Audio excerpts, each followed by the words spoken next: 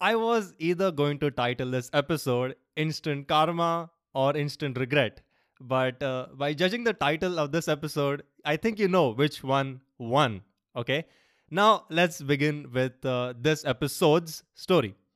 One day, while I was leaving from college, the day of strenuous and tiresome day of college had ended with, 4 or 5 lectures, and that too, one or two might have been free as well.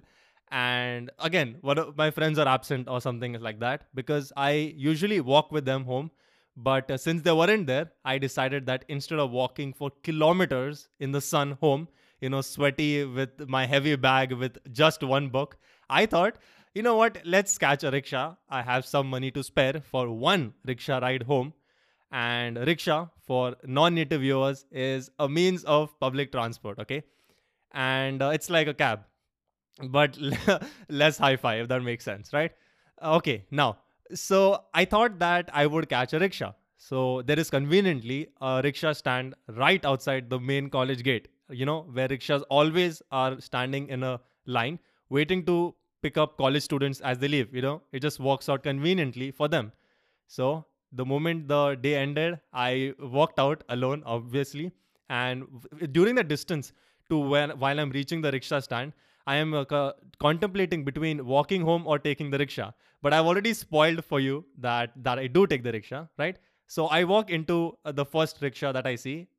I move my hand to signal the people, the driver, that I'm going to be sitting in here, buddy. Now I'm going to be coming in. And so I sit in, and then I tell him verbally where to take me. That is my home address or the area. And he's like, okay. Then he flips the meter to begin the ride, and he begins the journey. And I was like, okay, I'm going to get home. I'm not going to jinx it, but this is going to be a normal, peaceful, and calm rickshaw ride. Nothing will go wrong. Nothing whatsoever. I have had enough horrible experiences in rickshaws. I think I've made 1 or 2 episodes on it already. At least now, please, for the love of God, give me a peaceful rickshaw ride. Is all I thought. Okay. And since I didn't want to jinx it, I just quietly removed my phone out of my bag to distract myself. Now, as I did that, I removed my phone and I started doing something on my phone. I'm not really sure what I was doing on my phone. I think I might be scrolling the homepage of YouTube, marking stuff in watch later so that I could watch it when I went home, right? So I'm just doing this. And while I'm doing this, the guy turns on the radio or some sort of audio, the rickshaw driver, in the rickshaw.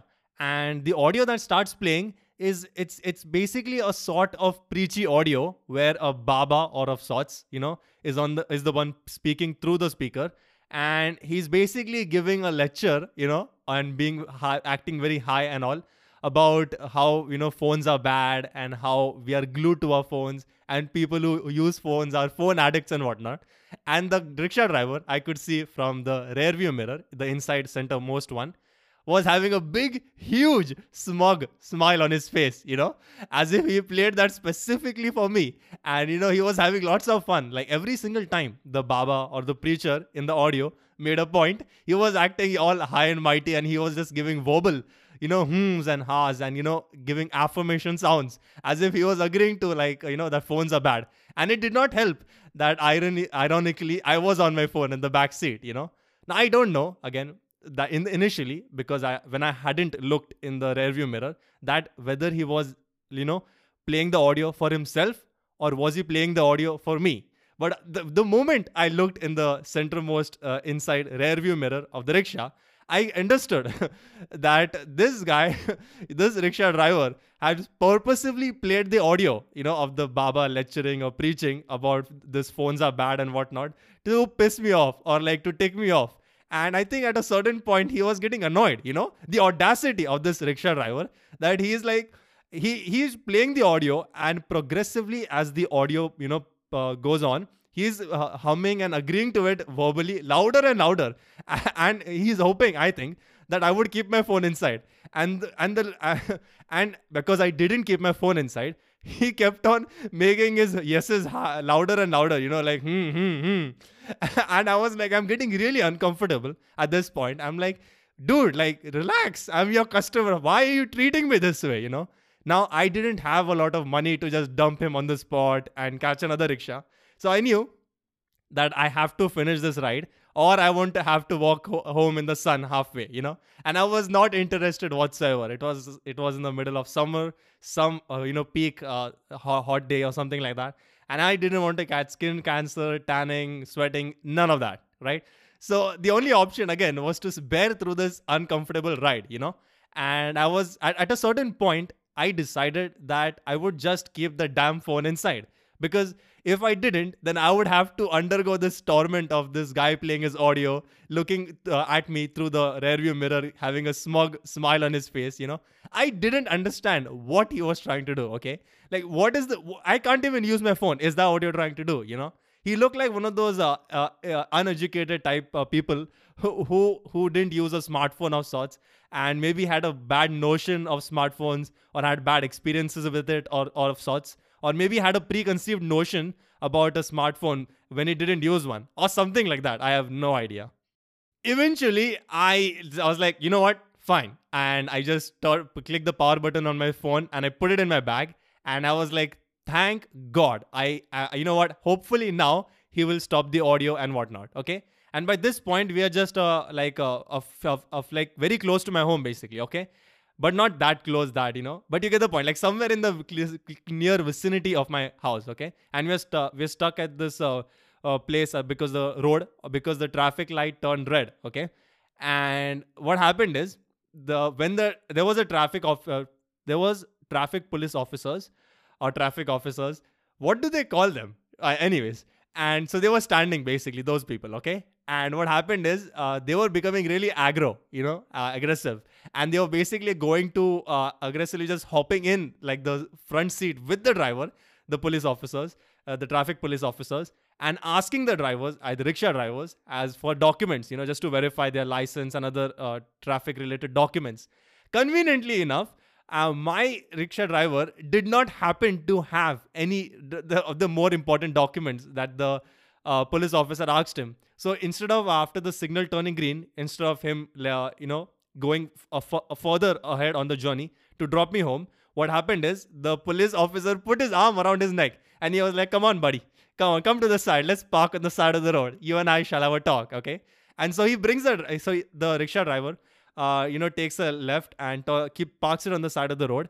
And the traffic police officer takes him out of the rickshaw and he brings him to the back of the vehicle and he's talking to him.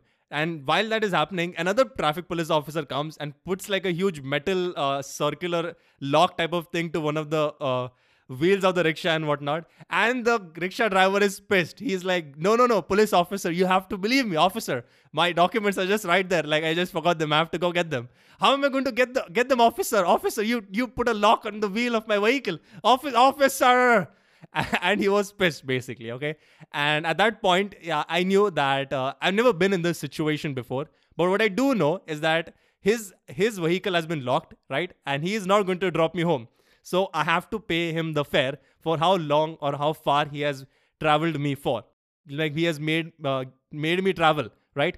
And so I look at the meter and it's like 3/4 of the price. And I pay him whatever it is. And I realize now I don't have the 1/4 money to catch another rickshaw to get home, because the base fare would be higher than the 1/4 amount I have left. Okay.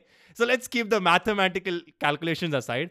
And so I knew that I had to walk the rest of the way home. And so in the scorching heat, I walk home and whatnot.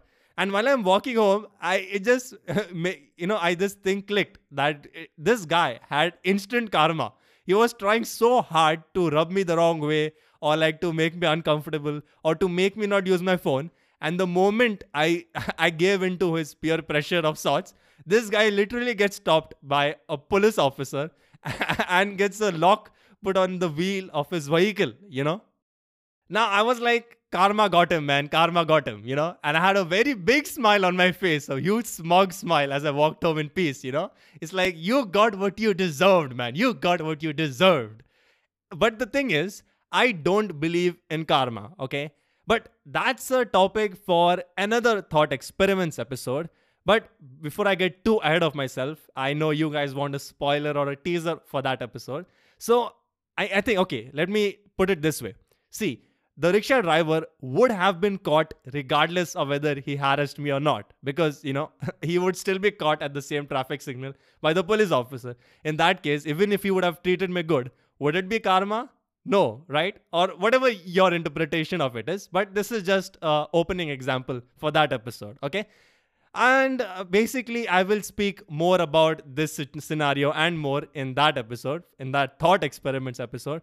But for now, I guess I'll be parting away and preparing for next week to give you and deliver you another fantastic tale. Until then, bye.